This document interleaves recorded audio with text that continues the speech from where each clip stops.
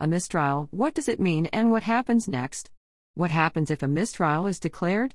Mistrials sometimes occur in cases with high stakes, such as murder trials. When a defendant is facing life in prison or possibly the death penalty, jury deliberations can be drawn out and challenging, and it can be challenging for a group to come to a decision. Of course, mistrials do not only occur in murder cases. In a sexual assault case, Bill Cosby was subjected to a notorious mistrial. Other instances have also had similar outcomes. Because there was no verdict in a mistrial, many people would believe that justice will never be done. Continue reading if the concept of a mistrial is unclear. Mistrial procedures are spelled out under state and federal law. A mistrial, what is it? Therefore, there is no guilty or not guilty verdict for the defendant. The prosecution will next have to choose the best course of action for the case. What leads to a mistrial? Several factors can lead a judge to declare a mistrial. For instance, a jury member might have said something in front of the jury that caused bias against the defense. The defendant's right to a fair trial has been violated in this case. There are some events that are beyond the control of the defense or prosecution. If a lawyer or jury member dies or gets sick during the trial, the judge may declare a mistrial. They can also result from jury selection problems. Not enough jurors to try the case. Perhaps a juror was a friend or family member of the defendant or the victim. Or perhaps a juror engaged in improper behavior. For instance, despite being warned, a juror might have done research on the case.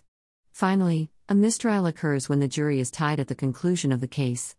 This is a significant issue, especially when the court requires a unanimous decision. Therefore, in a criminal case, if the jury is unable to reach a unanimous verdict, then a mistrial will be declared due to the inability to render a verdict. This is commonly referred to as a hung jury. Exactly what follows a mistrial? The prosecution or the court may decide to drop all charges against a defendant following a mistrial. If the charges are dropped, there won't be a retrial, because the prosecution decides not to refile the charges. You might be curious as to whether a mistrial violates the prohibition on being tried twice for the same crime, double jeopardy.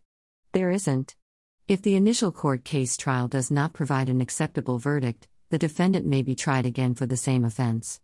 This means that a new trial can be set up soon by the court. However, there are some exceptions that a defense attorney could file to prevent a retrial. The accused may decide to take a plea deal if the prosecution wants to proceed with the trial. This might occur if the defendant feels like the second trial will result in a conviction. Is it bad?